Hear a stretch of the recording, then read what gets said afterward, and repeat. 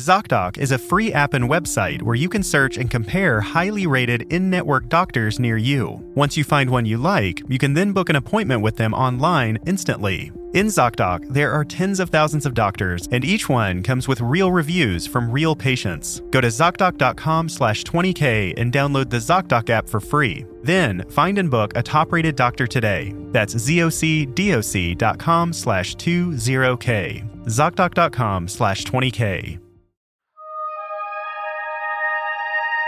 You're listening to 20,000 Hertz.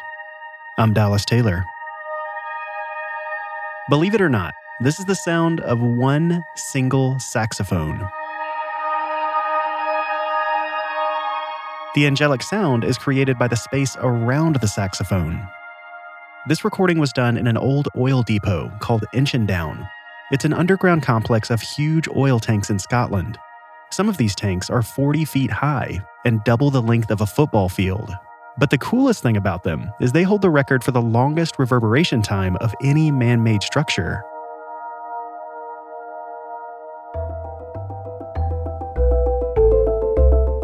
Acoustics is the study that deals with how sound works in a space.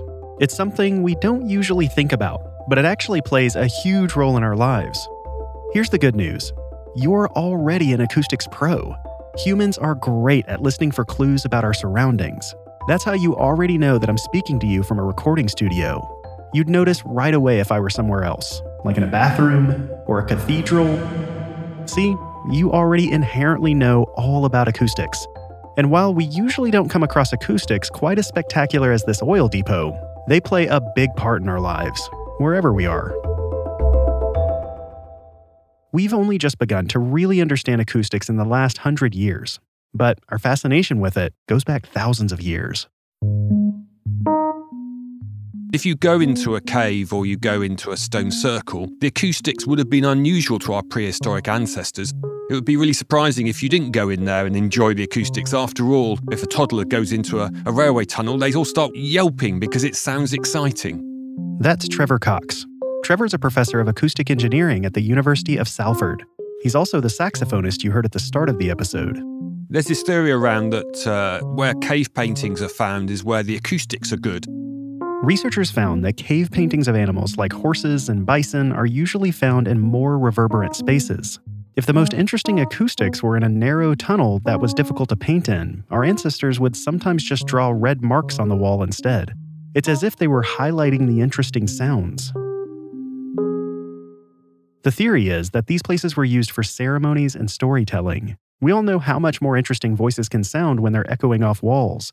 These reverberations could even turn the sound of hooved feet into a herd of galloping horses. Our ancestors might not have understood the science of acoustics, but it sure seems like they were fascinated by them. Man-made structures have been built with acoustics in mind since the earliest human civilizations. People have been considering how sound behaves in space really for as long as we have records, at least within Western civilization. You can go back to ancient Greece and Rome, and writings indicate that people were considering these problems. That's Emily Thompson. She's a professor of history at Princeton University. Her studies focus on sound technologies in American culture. It's important to understand that back in the time of ancient Greece and Rome, architecture, science, music were all considered kind of part of the same holistic intellectual entity. They weren't considered distinct or separate in the way we perceive them today. Many of these ancient civilizations believed that everything was tied together by harmonic ratios. This connected the movement of the planets to principles of design for architecture, as well as the harmonies of music, and all of nature was really understood to be tied together by perfect ratios. And so that was one way to connect sound and space, to design spaces that embodied the kinds of harmonic ratios that were seen as the foundation of music. One of the best examples of man-made acoustics from this era is the amphitheater. These spaces hosted gruesome gladiator battles and chariot races, as well as theater and music. The largest amphitheaters can hold about 15,000 spectators. Architects designed these spaces to filter out background noise so everyone could hear what was going on. And considering there was no electricity for amplification, it's a pretty remarkable feat for an ancient civilization if you think about it. And just like today, a lot of old spaces were designed with music in mind. But other times, composers crafted their music around the space instead. It's actually had a significant impact on our music history. If you look at Western music, going back to sort of 16th, 17th century, it's all about what was happening in churches, really, in terms of Western classical music. There's no point, for example, going to a grand cathedral and write something with lots of very fast-moving music and words that are rapidly delivered, because everything would have been a mush and unintelligible. That's the reason you have things like plainsong. It's a kind of way of getting words across, which is more intelligible in a very reverberant environment.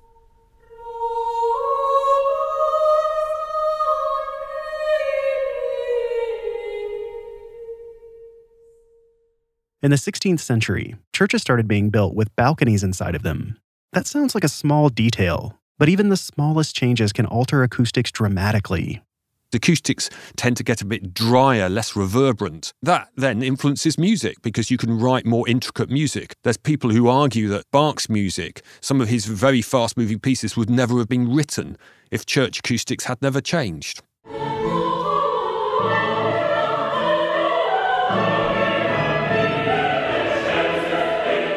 But some people think that this seemingly tiny detail is actually one of the most important factors in the history of music, and it was all thanks to acoustics.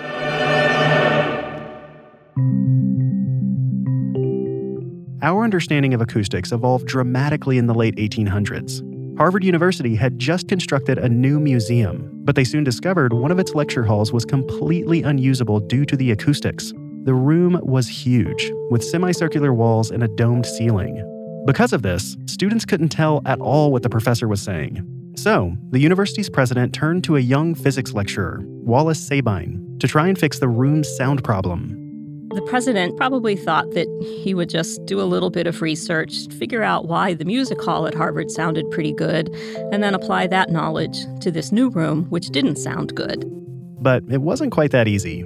Sabine was kind of a consummate, perhaps even obsessive experimenter, and he took this small quarry and actually spent 3 years working late at night when the campus was quiet, painstakingly taking measurements of the sound of spaces all over campus. One time, Sabine threw out thousands of measurements after he realized that the clothes on his back were having a tiny effect on his results. To most of us, it might not have mattered, but for Sabine, this was a big deal. He had to start all over again, and from that point on, he always wore the same outfit. Sabine would move huge amounts of soft surfaces into a room, like cushions and rugs. Then he'd measure how it changed the sound of the room. He didn't have any fancy technology to do this, just an organ pipe and a stopwatch. Sabine pored over his data, the data that he had been collecting painstakingly in notebooks for years and years, and he finally discovered a mathematical relationship between all these data points that would ultimately provide a kind of a key to connecting the different materials that make up an architectural space with the reverberant or echoey quality of that space. He figured out that the time it takes for sound to fade away is based on the size of the room and the amount of absorbent material in it. It may sound obvious to us now, but this breakthrough is the cornerstone of all modern-day acoustics. Right away, Sabine's formula was changing the way buildings sounded. This became a very powerful design tool that offered the authority of scientific understanding. But at the same time, it didn't force the architect's hand. It allowed you to choose what kind of materials you wanted to use, and by doing so proportionally, you could create any kind of reverberant quality you wanted. Around that time, the Boston Symphony Hall was being built, and an acoustics expert was needed. The idea was to create a temple for this musical sound. So they hired Sabine to advise them on how to make the hall sound just the way they wanted. It actually made a great concert hall, which is still revered as one of the great concert halls in the world today. There's even a plaque dedicated to Sabine in the lobby of Symphony Hall. It commemorates the building as the first auditorium in the world to be built according to his specifications and formula. Here's what Symphony Hall sounds like. This is the Boston Symphony Orchestra performing Shostakovich's Presto from Symphony No. 6.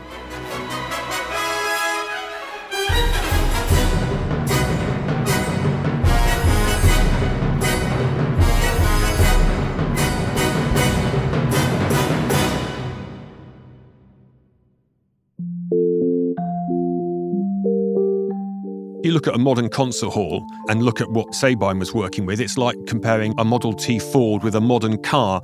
A lot of the basics are very similar, but there's a lot of development. Modern-day materials can help spread the sound more evenly across an entire symphony hall. This gives the audience a more equally enjoyable listening experience no matter where they're seated. They developed a way to create a tile that had a porous surface, and those pores would absorb sound energy. These tiles let architects design spaces that sounded completely different from how they looked. You could now make a big Gothic cathedral sound more like a small, intimate space. It was clear that the way a room looked was no longer inherently connected to the way it would sound, in the sense that had always characterized the sound of architecture for centuries, really. Acoustic materials, like special plaster and flooring, are used in all types of modern buildings to control acoustics. Nowadays, modern concert halls can even change their sound on demand. This is great for music fans, since it means one space can be used for all sorts of different performances. Often, if it's a venue where there's a very famous orchestra, the primary purpose will be designed to make it to work for the classical orchestra. But then if you go and bring along a rock band, you'll find it sounds awful. You have this soupy sound that doesn't work with electronic reinforcement with loudspeakers.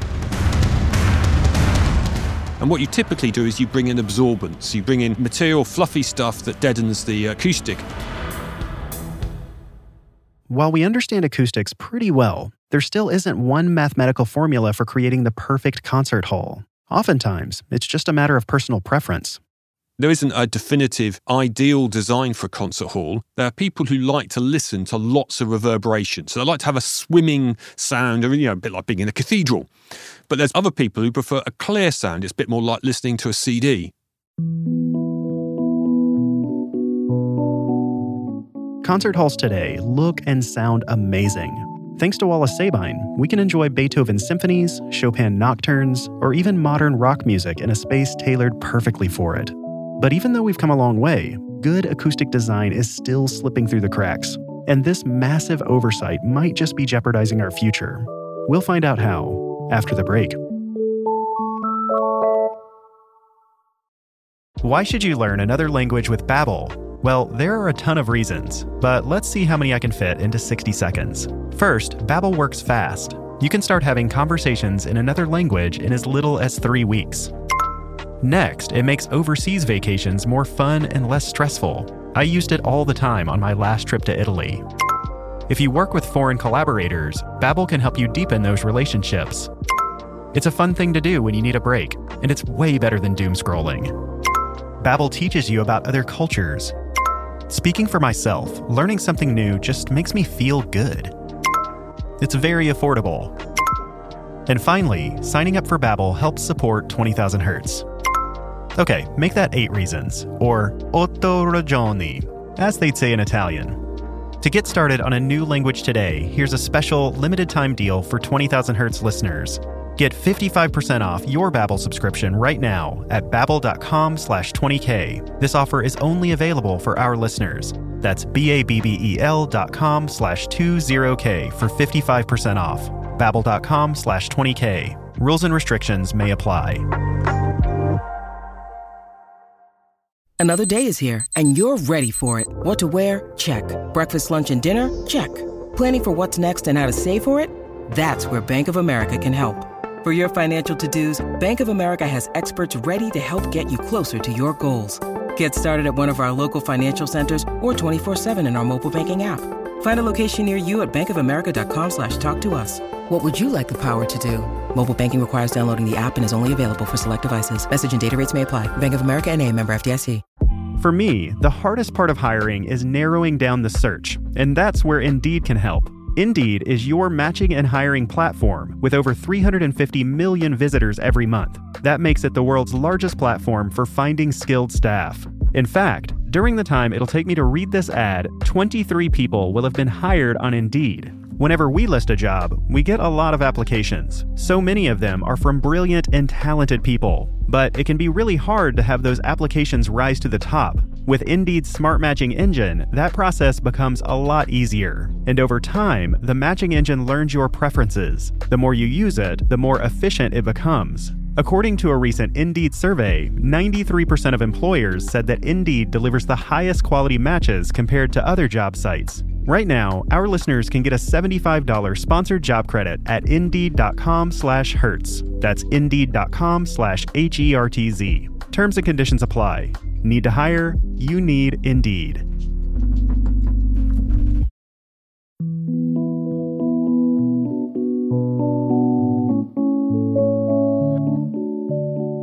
A lot of thought goes into the acoustics of modern concert halls and theaters. So you'd think that other important buildings would sound good too, right? Well, not exactly. Let's think about some buildings where sound really matters. For me, schools and hospitals are near the top of the list. Maybe offices and transit stations too. Unfortunately, these places are well known for having lousy acoustics. The design of everyday spaces tends to get overlooked, but it's incredibly important. If a concert hall sounds terrible, people will notice. Designers know that it's important that they sound just right. But acoustics in schools and offices have been a massive problem for decades, and few people have spoken up. I think the problem with architecture is it's taught very much as a visual art. So if you go to an architect school, you'll see lots of pictures up. You submit your folder of visual images about the building you're making. Or you might get a walkthrough nowadays in a VR suite, but they probably won't have any sound on it. So they're taught to think about circulation, light and visual, but they're not really taught so much to deal with the acoustic. It's obviously a bit harder to get your head around because it's not something you can print on a page. As a result, the architecture-acoustics relationship is pretty murky. Bexley Business Academy is a really good example of what happens if architects and acousticians don't work together to make it a success. Bexley Business Academy was built in London in the early 2000s. It was designed by award-winning architects. The British Prime Minister opened the building, and it was even shortlisted for an architectural award. But amazingly, the architects had designed the classrooms with no back walls.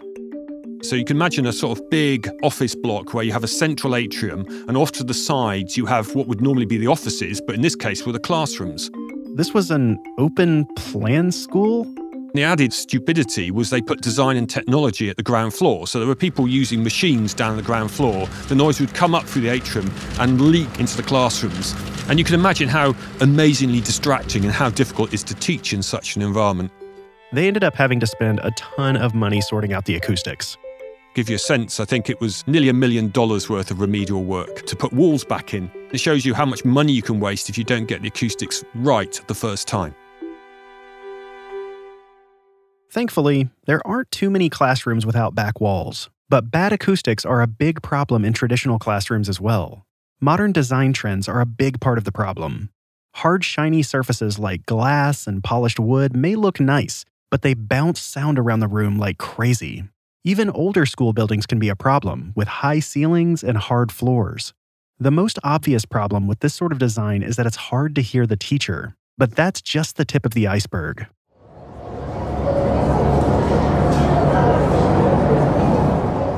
Trevor played the sound of this classroom chatter to a group of teenagers while they were taking a test. He wanted to find out how it affects their performance. It lowered their cognitive ability by 3 years. Study after study shows that noise is terrible for learning. It can cause stress, hearing loss, bad behavior, high blood pressure, and more. And these are not just abstract theories. They're happening right now.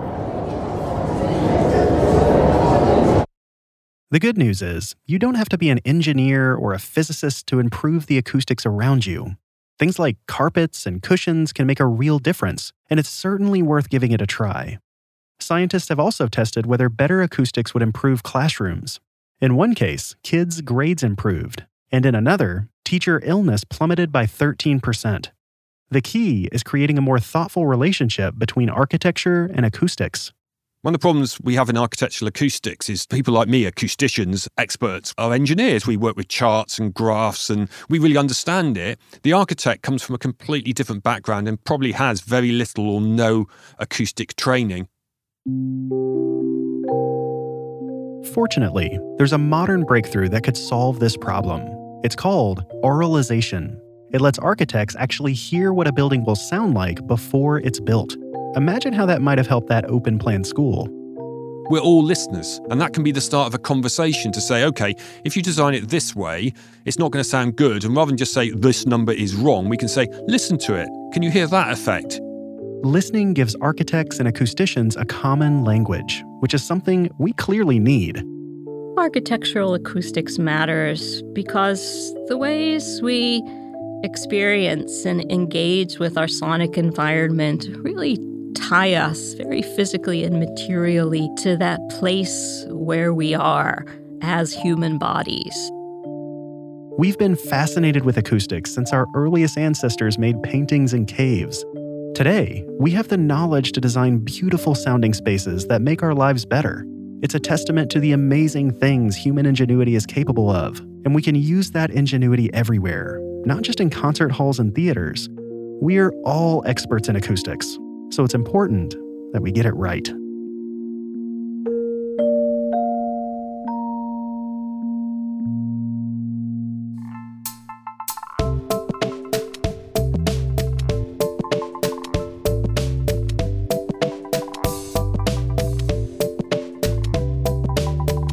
"20,000 Hertz" is produced out of the studios of DeFacto Sound, a sound design team dedicated to making television, film, and games sound incredible.